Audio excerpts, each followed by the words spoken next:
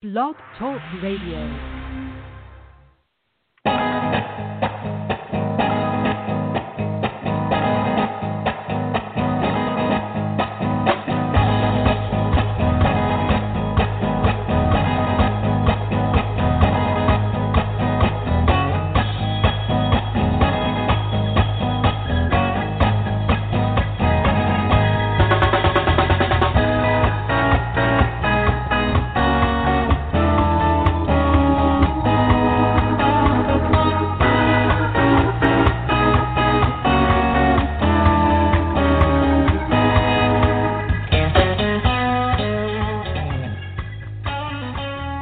Welcome to the Brown Posey Press Show on the Book Speak Network. I'm your host, Tori Gates.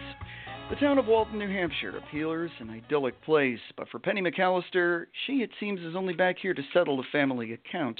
Inevitably, the memories of home, family, of good and also bad flood back. The story of Penny and of friends old and new revolves around an icon of New England's fabric, a sugar house.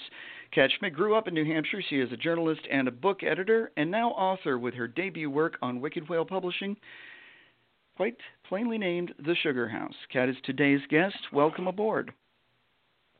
Thank you. Thank you for having me. And I guess we should get the disclaimer out of the way. You and I both know each other somewhat well. I am a native New Englander as well. And we knew each other 1 year at a certain little college up in Maine. I was on my way out, and you were your first year, if I remember correctly. And then I was on my way out. Well, that's yes. Sometimes how it went. Yeah, it was a great place, but they didn't have my major, so I had to transfer. Mm-hmm. And that is something we definitely are going to be getting into as we go along here. I want to start, though, back here at this particular town, Walton. Now, you've admitted that the Sugar House and this town is pretty much based on your hometown, but tell us about where you are taking us. Well, I could tell you a little bit about my actual hometown, on which Walton is based. I grew up in a little town on the Connecticut River called Walpole, and it was pretty much a Currier and Ives postcard. It was very idyllic. It was very quiet. It was really small. I think the population when I was growing up was somewhere around 1,200, 1,500. And it afforded children the ability to have a childhood filled with wonder and innocence. We could ride our bikes, we could go climbing the hills, we could visit the cows at people's dairy farms down the road. It was a very special place to grow up. So I tried to capture that magic with Walton, which is very similar, is very reflective of Walpole, and is that quintessential sleepy New England village. Mm-hmm. Well, not much different from my growing up in Vermont. My hometown was probably, at the time, about 1,000 more residents than yours. But I grew up on a dairy farm, so it was the same thing. We had hills, we had fields that we could explore in. We didn't care if the neighbors' kids passed through or if we passed through or anything like that. We had all of that. And it is something that today is kind of, I hate to say it, it is a little bit lost. And if there's a chance for kids to be able to be kids like we were, and I mean, what trouble can we get into in a small town, right? Especially when we're little. Yeah. Yeah, there wasn't much. I mean, I think the worst thing that I remember us getting into trouble with is certain people climbing on the roof of town buildings. But there wasn't much beyond that. There might have been some breaking into the local pool. Yeah, those things happen, right? Yeah. Yeah. Well, it was just magical. That's cool. And, that really reflects in Penny, our lead, because you've really painted a very straightforward character, but you've also layered her incredibly well. I mean, when you built her and made her, and we get to see some of that kind of peeled back throughout the program. Tell us about Penny. Where does she come from? Penny grew up in Walton and was part of the fabric of the community. She was a little bit of an offbeat kid growing up because she really liked to read books and was very creative, which in her era, which happens to be mine, of the 1980s, that got you quickly labeled a nerd. So she was sort of on the fringes. She wasn't bullied in extreme ways, but she was definitely not one of the it kids who was, destined to be prom queen or anything like that. Right. But she was very intelligent, very astute, and really loved the area in which she grew up. Mm-hmm. Well, that certainly comes through. And it's one of the things I always like to ask about characters is, especially with a lead such as Penny, how did you, where did she come from in terms of your imagination? Is she based on yourself, other people? How do you work them together? She is based a little bit on me, but a whole lot on the amazing women in my life. I have been blessed to know some really remarkable, talented, creative, very strong women, and I modeled Penny after most of them because Penny, without giving away too much, which I'm sure we'll get into later, Penny is a survivor, and in order to channel that, I really look towards some of the women that I am closest friends with and sort of infuse Penny with their attributes. Mm-hmm. And, well, without giving, we'll try not to give too much of this book away, but one of the other things, too, is the opening scene. This was really, it sets the tone for the rest of the book, which they should.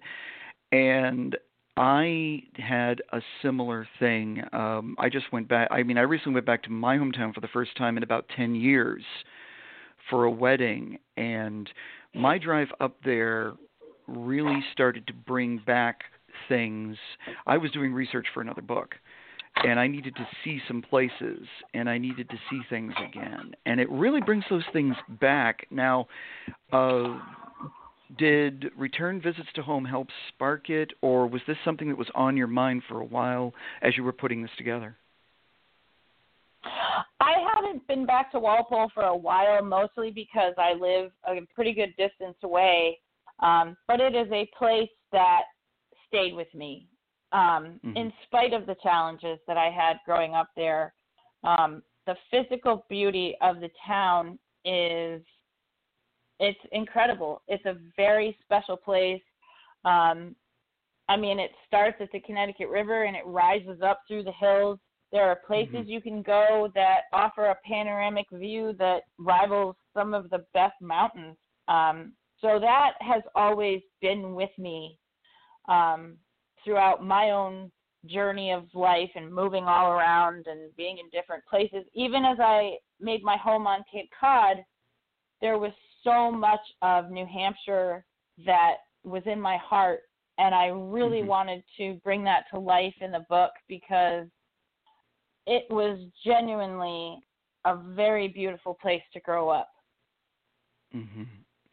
And the thing is, too, it sounds like it was pretty easy for you to write about it. It sounds like it was easy to bring that into the book, was it?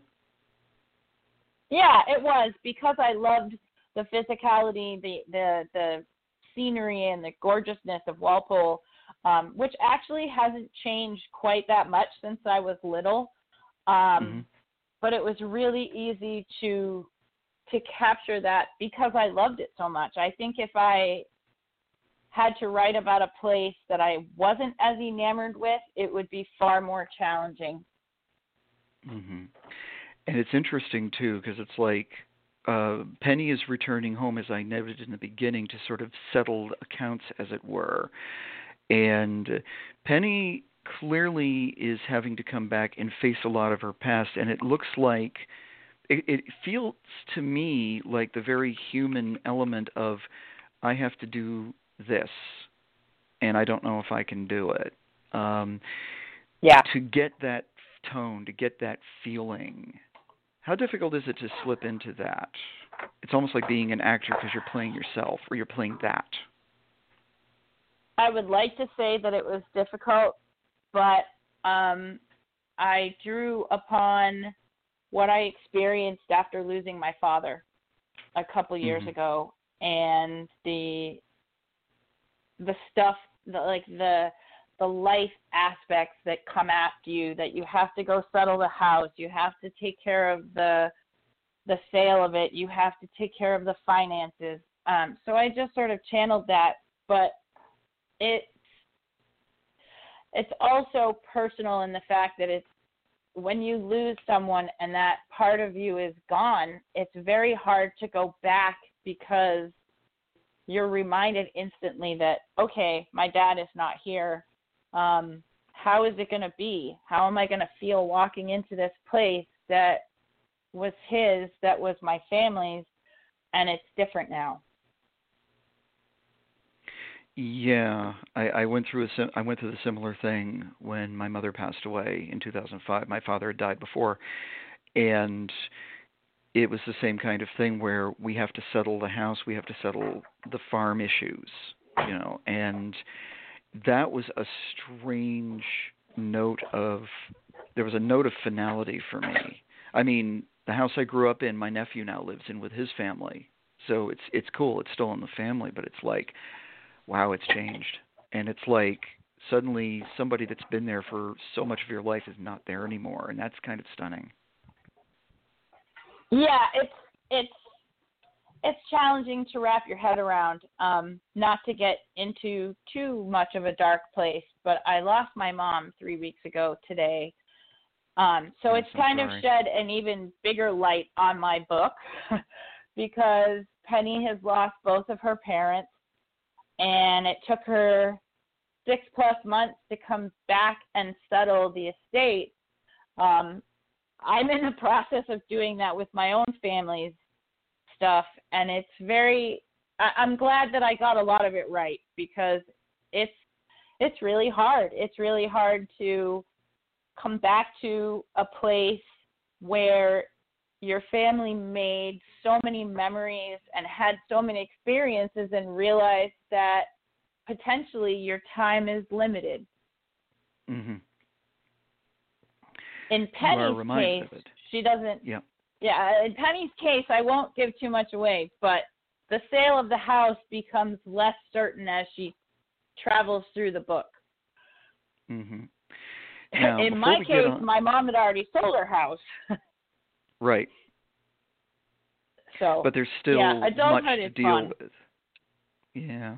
Well, I definitely am going to be asking a bit more of that too. But before we get on more of the characters, you, like I say, you set this scene, and it's one that's so vivid to me because I lived it in a different state, in a different town, but I did live it. And I have to ask about the sugar house because, as I said, I grew up on a farm. We have a real deal sugar woods, and some of the best times that I recall with my dad were up in the middle of the woods, and during a run, there would be times where Dad would stay late into the night to boil, and sometimes I would stay with him. And, I just remember that being one of the best times because we would be busy doing the whole thing, but we'd get to talk. And being the last of a large family, the time to get to sit and talk with your dad is not always, it's not infinite. No. So my question for you would be, did you have a sugar house? Were you involved with one, or was there one around? There must have been. I did not have a sugar house. We did not live out in the hills. We lived on the common, so there was no place to really have one. But we visited local sugar houses often, But one of what's really set me on the path of creating the sugar house as sort of a central element was the memory that I had of there were two boys that were childhood friends. I think sadly they have both passed away. But when we were probably in middle school, they had a rudimentary sugar house in their backyard. And I happened to go visit their neighbor, and I smelled the steam, and I went, whoa, what is going on here? And I went over to the kids' house and spent the day with them making maple syrup. And they let me get involved in every aspect. They showed me how it all worked from the beginning to the end, from how it has to boil and go through the different channels before it comes out as syrup. And that experience, plus growing up in New Hampshire, I'm a maple syrup purist. You will not put Aunt Jemima on my plate. That will not happen. Same here. No, that is so cool. Yeah. And that is and it's so interesting too because my nephew Aubrey, he had one of those. He still does. He had like a mini sugar house behind his parents' house, and I believe it is still there, and I'm sure he's turning his kids onto it too, or eventually will. And this was one of the great things. Like, it's cool that they let you get involved, because it's like our next character here, Ethan, wanted to do some stuff in the sugar house, and there was sort of the running joke of, well, am I going to get to do something today? And and Ethan is cool. I mean, this is a guy, tell us about him, because he plays such an important part here, and yet he's that guy who doesn't kind of really want to be reminded of all this. Tell us about Ethan. Ethan is completely from my imagination. I would love to say that, like Penny, he's based on a bunch of people. Not really. He's just sort of this person that evolved as I wrote. He was a high school baseball star who had his career ended by an injury. That is based in truth from my job, which we can get to. I'll explain a little bit more about that later. Ethan he's sort of the anti whatever you would think. Like, the assumption is he's the high school baseball star. He's really good looking, so he must be the popular kid, and he's really not. He's not into any of that. He's not a partier. He's a very decent human being who, in spite of challenges at home, is determined to do right in the world and go out and make a difference in his own way. He's also Penny's childhood best friend. Yeah, and I do go on. I had people like that. I had there was a boy who lived on the common. He was the dentist's son, and I only remember his first name was Seth, and he sort of inspired young Ethan, because Seth and I would go have fun little adventures, playing in the woods and climbing trees and doing all that fun kid stuff. And from there, Ethan just evolved into this really cool guy that I happen to like a lot as a character. That's cool. And it's even better was Mickey. I absolutely loved this kid. She came across as what a teenager should be or would be, as I recalled, sort of, in my growing up. Mickey's a fun one. Tell us about her. Mickey is absolutely inspired by every kid that I have ever had the opportunity to work with through my job. During the day, I am a reporter for a local weekly newspaper in Chatham called the Cape Cod Chronicle. And through my job, I am a sports writer, and I cover primarily high school sports, which prior to working for the Chronicle, I worked for a different weekly, same thing. So through the past 15 or so years, I've had the opportunity to meet and interact with some really amazing high school kids.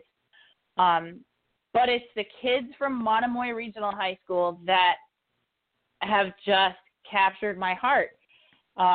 These kids are thoughtful and thought-provoking and insightful and intelligent, and there are so many of them that regardless of what they do at school, they are very unfazed by, you got to wear what you don't have to wear this label, you don't have to worry about social media. They just sort of exist, and everything else falls away.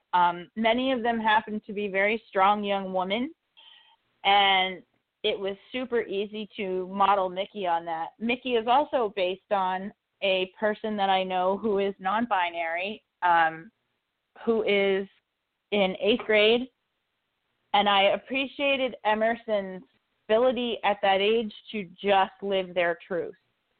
They just they knew who they were, and they didn't have a problem bringing that to light and being that person regardless of whatever high school drama there might be. And I really wanted to channel that into Mickey, who I see as just a really strong, fun, upbeat, determined young woman. And I just love the way she has that youthful fascination. And we won't give it all away, but she is willing to search. She's willing to poke around. And I just found that, yep, this was me a little bit in high school. I tended to search on my own, and I tended to look for things in a different way. But it was kind of, it was very refreshing to have that. And it's really interesting too that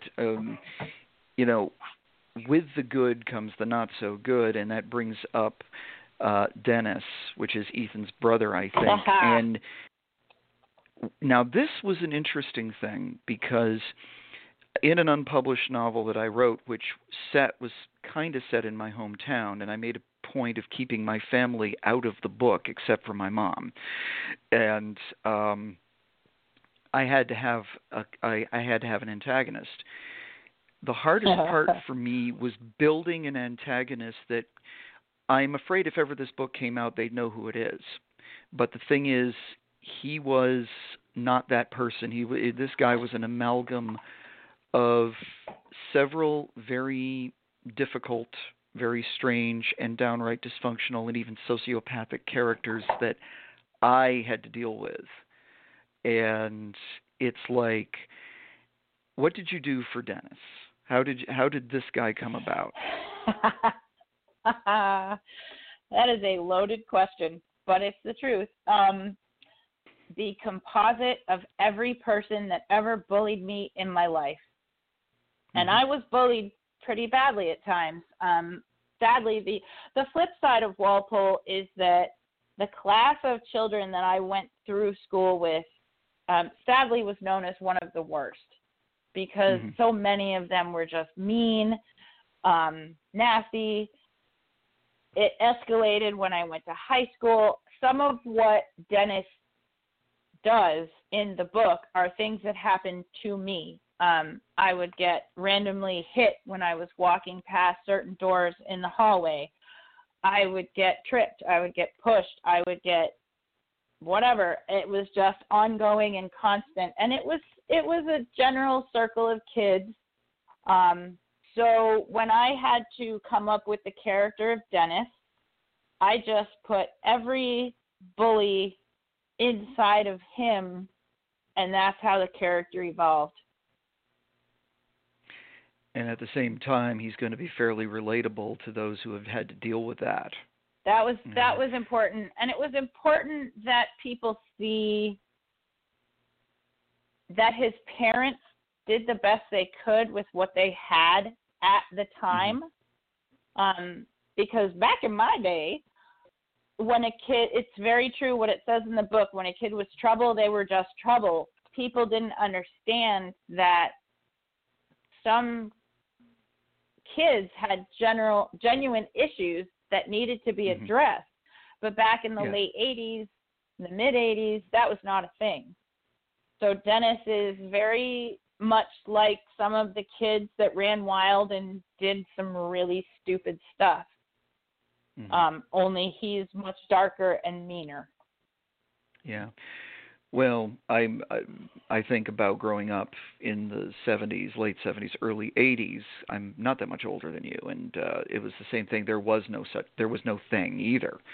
It was just as you had said, and it wasn't until some years after us, I think, that people started to look inward a little more deeply in some of these cases, and now you start to see the different shades of the issues that we went through, but never really got addressed, but maybe and some kids are getting addressed, and that sort of thing. And in your job, I mean, you, as you say, you come across so many. You're coming across a lot of young athletes, but you come across a lot of young folks too. You probably have a closer interaction with them than maybe some of these kids' parents have. You get to talk to them. You get to see them play. You get to really find out more about them. What do you detect? Yep. What do you detect as a writer, even if that's not what you're writing about? What do you see? What I see, especially right now, with such a chaotic world, I see a lot of kids who really want it to be different. Not necessarily in the political sense, but they just want people to stop fighting and stop arguing and stop hating. It's very challenging for them to find their voice in a world where everyone is just angry all the time. I see where social media is very challenging for the kids. Not every kid likes it, but they can't get away from it, so they sort of suck it up and deal with it. That's kind of why I had Mickey be the person who doesn't have a Facebook account, in the hopes that maybe it'll inspire some kids to just not. Yeah. But yeah, today's kids also see on the flip side of that, these kids are coming through school with really brilliant ideas and mindsets. I have listened to kids talk to me about their future plans and not really sure what I'm going to get when I say, all right, what are you going to do after high school? And I've had kids just tell me, I want to do this. I want to become a marine biologist because it's really important to me to work with the sea life and find out how we can clean the oceans, and they have plans, and they're not just sitting around going, like, totally, I think I'll just go to the mall and then I'll hang out a lot.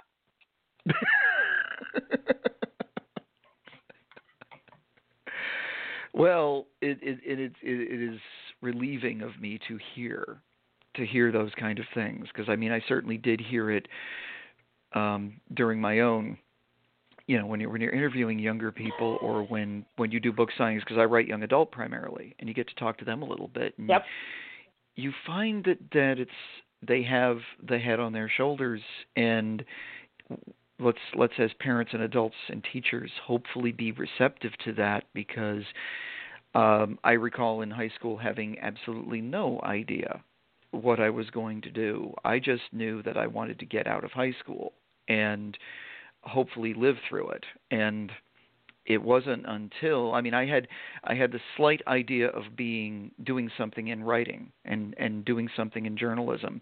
And, when I went where I went, and we've both been there, the door just opened. There was just suddenly, here was an open door that I could pass through. And it was like, oh. Yep. And suddenly there's all these other hallways you can go down. And I had to kick some doors open, but we all did. And I'm really happy to hear that. Now there's one thing here. There is a sort of a vehicle in this book, and I wanted to get to this specifically because it was so cool. The letters, the box that Penny flips throughout this book. This was fascinating to me. Tell us a little. Do you have something like this, or did you? I did not. It was an idea that I did get from my mother. One of the things that my mom did was she would go and buy greeting cards all the time, like just randomly. She would find a card, she liked it, and then she would go home and put it in a box so that she would always have cards to send when the moment arose. And then she started sort of setting other things aside, and it became like a memory box. And that's what inspired the idea of finding the box in her father's desk. And I've learned through the cleaning out of my mom and dad's place that there was so much more to that than I ever realized. Like, I found sentimental items that went all the way back to when they were first married, and now they're mine. And now I kind of have the magic box now, and I have the ability to make my own scrapbook. It's very strange how fiction becomes life, becomes fiction. But yeah, that box was really important because it was like telling a story for Penny to help her heal. And it was like the story within the story, which was even better. Yeah. And some of the items in the box are actually things that I do have. Like, I have my mother's gloves from her wedding. I can't remember what else was in the box. I have the photos. I think I have a baby book with my first lock of hair from my first haircut. So I have similar items to what's in that box. And that was a really important, unexpected connection to her parents, who she was grieving immensely at that point. Yeah. And in that grief as well, this was the one thing, I've explored this in my own writing more than once. It's that, as I said earlier, it's a concept that Penny has got to face her past, and it's, again, you know, before she can get on with her life, really, she has got to face this, and that is part of what drives Penny in the story, isn't it? Yeah, she's done an awful lot of work. She's done an awful lot of addressing the issues and the fallout from the culminating, the catalytic event in the story. I don't think that's a word. Forgive me. But from the major event that happens in her young life, she has done all the homework, but this is the final hurdle. This is like, she hasn't come home. She hasn't really been there for a long time. She hasn't been there for any length of time when she's come home. So now this is that opportunity, and it's her chance to finally get over that last mountain. Right. Well, you have talked about your hometown, and you've talked about what your upbringing was like. Getting more to your personal life here, you have often talked of your late father as being a big influence. I remember meeting the man myself. I met both your parents. Let's talk more about your dad and what did he bring out in you? The one meeting I had with him, I was struck by him as being quite impressed by the man, and I thought, this is the kind of guy my dad would like. Yeah, so tell us about him. My dad was awesome. His name was Fred, and he was a businessman. He had an incredible head for business. He, in my life, I would describe him as quiet strength. He was not a loud, boisterous person. He was very sort of close to the vest, but incredibly supportive. I remember when I told him that I wanted to be a writer, specifically a journalist, and back then it was like, wait, what? You're a woman. But my dad didn't stop me. It wasn't like he said, you should not do this. You should do something else. He kind of laughed, but then when I told him I was serious, he's like, you go for it. Huge sports fan, loved sports, loved golf, played golf just about every day until he passed away. But he was like my champion. He was like this source of support always that I knew I could rely on no matter what. I remember one time, case in point, he had a business trip, and it was taking him somewhere in the Midwest, but not near Ohio where I was now going to college. So he had his trip rerouted so that on the way home he could stop in Athens and take me out to lunch and spend some time with me. And Oh, he would wow. just do things like that. He would call me. He would send me a letter. He was a great letter writer. That's partly where the letters came from, that my dad would write me probably every other day. And sometimes they were full-on letters. Sometimes they were just little notes. One time he sent me a check for something like $12.14. And when I called him to ask him why he's sending me a check for $12.14, he said, because I wanted my checkbook to balance to all zeros. Yeah, that was my dad. And he was just, he balanced out my mother's energy. She and I were more feisty and fiery, and I love her to pieces as well. But he was sort of the chill dude. Even though he was this very tall, formidable guy, he was the chill dude. Yeah. That's pretty cool. Now, also, we talked about, I think both of us were readers growing up, and we know what we're called when we do that, but bookworms is the nice word. What were you reading growing up? What for you? What took you places? Oh my God! Well, I taught myself. Apparently, I taught myself to read when I was 3. I don't remember this, but my mother used to tell me a story about the fact that I was over at the neighbor's, and the neighbor grandmother called up my mom, and she said, "Fran, Kathy's reading." And my mom went, "I know, isn't it cute? She likes to turn the pages and tell the story." She's like, "No, you don't get it. She's actually reading the book to me. And she hasn't read this one yet." So my mother was blown away. That started a lifelong obsession with reading. I have read everything from Dr. Seuss, Shel Silverstein, to Shakespeare. When I was in middle school, they had no idea what to do with me because I had already plowed through all the Judy Blume I could, and whoever else was popular at the time, S.E. Hinton. And I started reading Stephen King when I was in 8th grade because why that's not? a good time for it. Oh, yeah, it was terrific. Certainly old enough for that. But, yeah, and ever since then, I will read whatever I can get my hands on, whether it's Stranger in a Strange Land or fluffy romance novels. It doesn't matter. I just love a really good book. My favorite remains To Kill a Mockingbird, but there are so many other incredible works that I have read that have inspired me. I can't imagine not reading a book. I can't.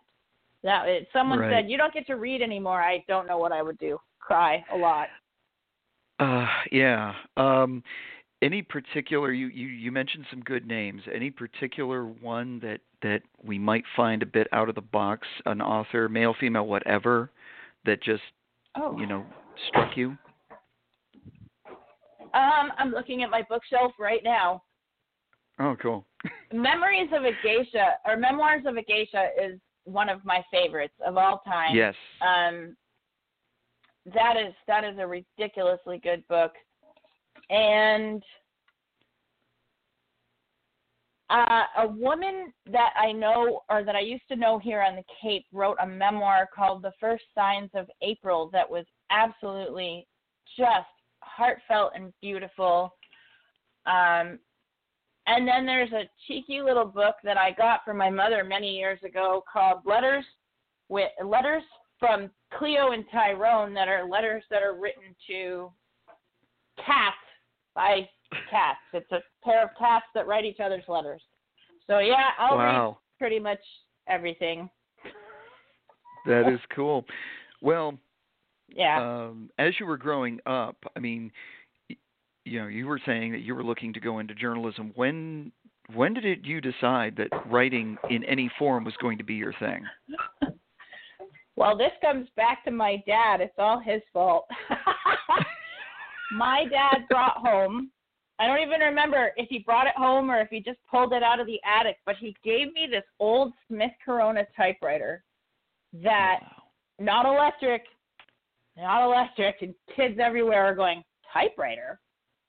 And he brought it home, or he pulled it out and he gave it to me. He says, "Here, this still works. Have some fun with it."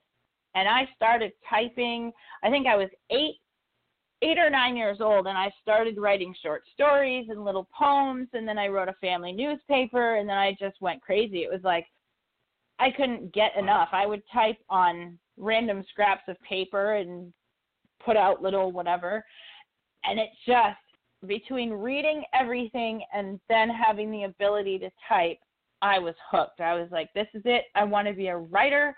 I want to do awesome stories. I especially love magazines because stories are longer and wordier, but ideally I wanted to write a book. So that yeah, is and cool. Journalism became a thing when I realized that's, you know, like if you wanted to be a professional writer, you needed to be a journalist. So that's when I headed in that direction. Mm-hmm. Now, you went to the Scripps School of Journalism. Go ahead. I did. I went to St. Joe's for a year, which is where I met you. And then, unfortunately, they didn't have a journalism major at the time that encompassed writing. So I went out to a high university in 87. And that was a good move. That was a really good move because I had some incredible professors. I had some really terrific colleagues in my classes, and I learned a lot. Plus, Ohio was a really great place to go to school. Yeah, and it's been a really rewarding career. The irony, however, is that I did not go to school for sports journalism. That I fell into because that's the job that was available at the time. It's what we do, isn't it? Broadcasting same way. And when I was in college, people were like stunned that I was working for a country music station, and I said, well, that's where the job is. and that's what you did. That's what pays the bills.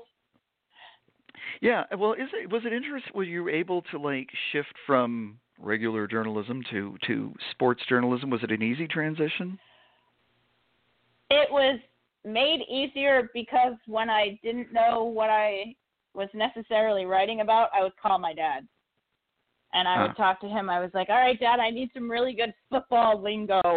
I need to do a story on the golf team. Help me out here." And through that interaction, but also, I mean, I realized how much I learned from him. We kind of had an unspoken tradition that when the weather wasn't great or I was just home or not wanting to go outside, we just sit and watch games together. And I guess I learned by osmosis because I ended up knowing far more than I gave myself credit for. Oh, that's cool. Now I love it. Now sports writing is a blast. I especially love high school sports because the kids are playing the games because they love them, not because there's money involved, not because they're going to get a big paycheck. Yeah, some of them definitely want to get college scholarships, but even those kids know that this is the time you want to play the sport because it's fun and because you really love it. And that makes it so different and so special. Cool. Now, in terms of the creative process, I mean, writing a newspaper article, writing a news story, anything like that, that to me always felt like one thing. In terms of going to the book, making the jump to the book and realizing you have almost unlimited pages to work with, how did you gear yourself for that? I had to consult the thesaurus a lot because when you're writing for a newspaper especially, you have this much space. You are allowed this many words, and if you go over that, you could get into trouble and have to cut your story. So I had to get back into the mindset of, I can get really descriptive now. I can use longer words and more colorful words and say things that I'm not able to say in print. So it was a shift, but it was a lot of fun being able to expand my horizons. That is cool. How about putting the book together and the story? What is your process? What was your process like in putting the Sugar House together? How did you start mapping it out, or did you? All of my creative writing teachers right now would just cringe. I didn't map anything. Wow. I have never been that person who could make a map and a timeline and an outline and a thing. It just has to come.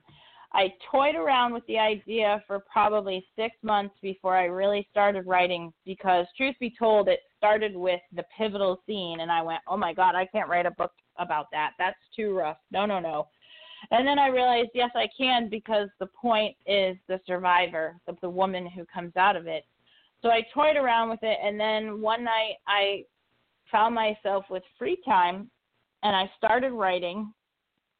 I started writing not the opening scenes, but one of the sort of beginning parts, and then it just sort of flowed. It was like, now that I tapped into the proverbial tree, the sap was running, and my brain was like, okay, slow down.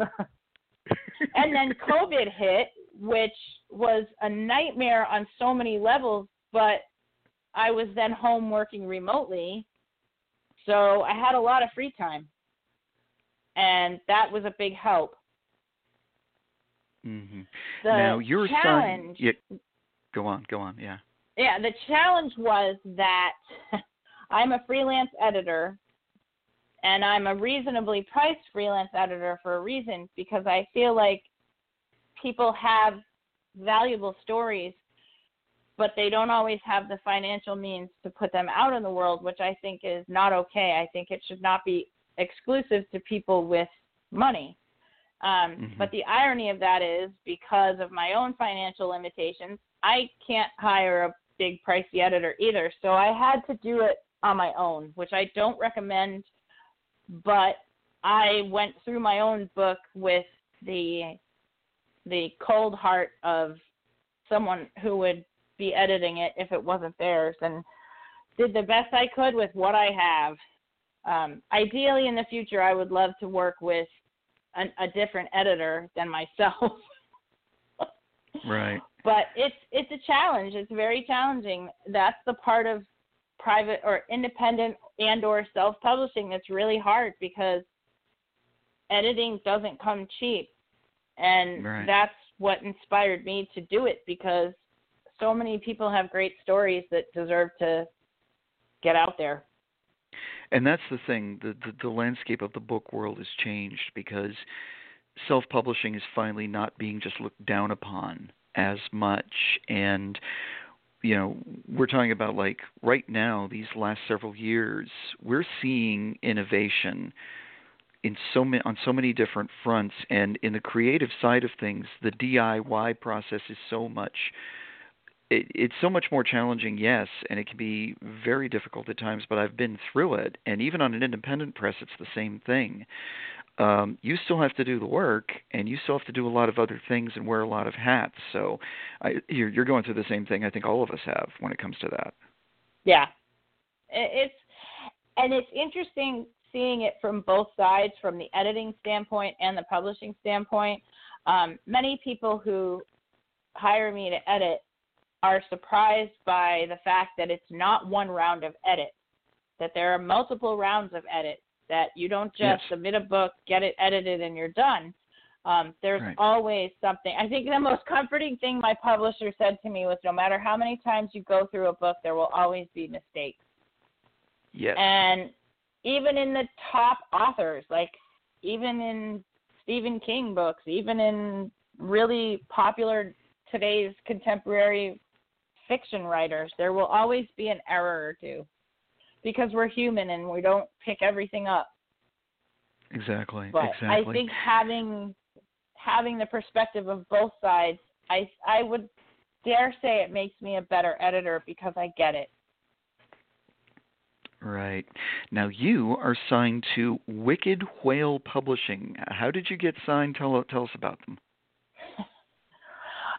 Wicked Whale Publishing is owned by a good friend of mine whose name is Kate Conway.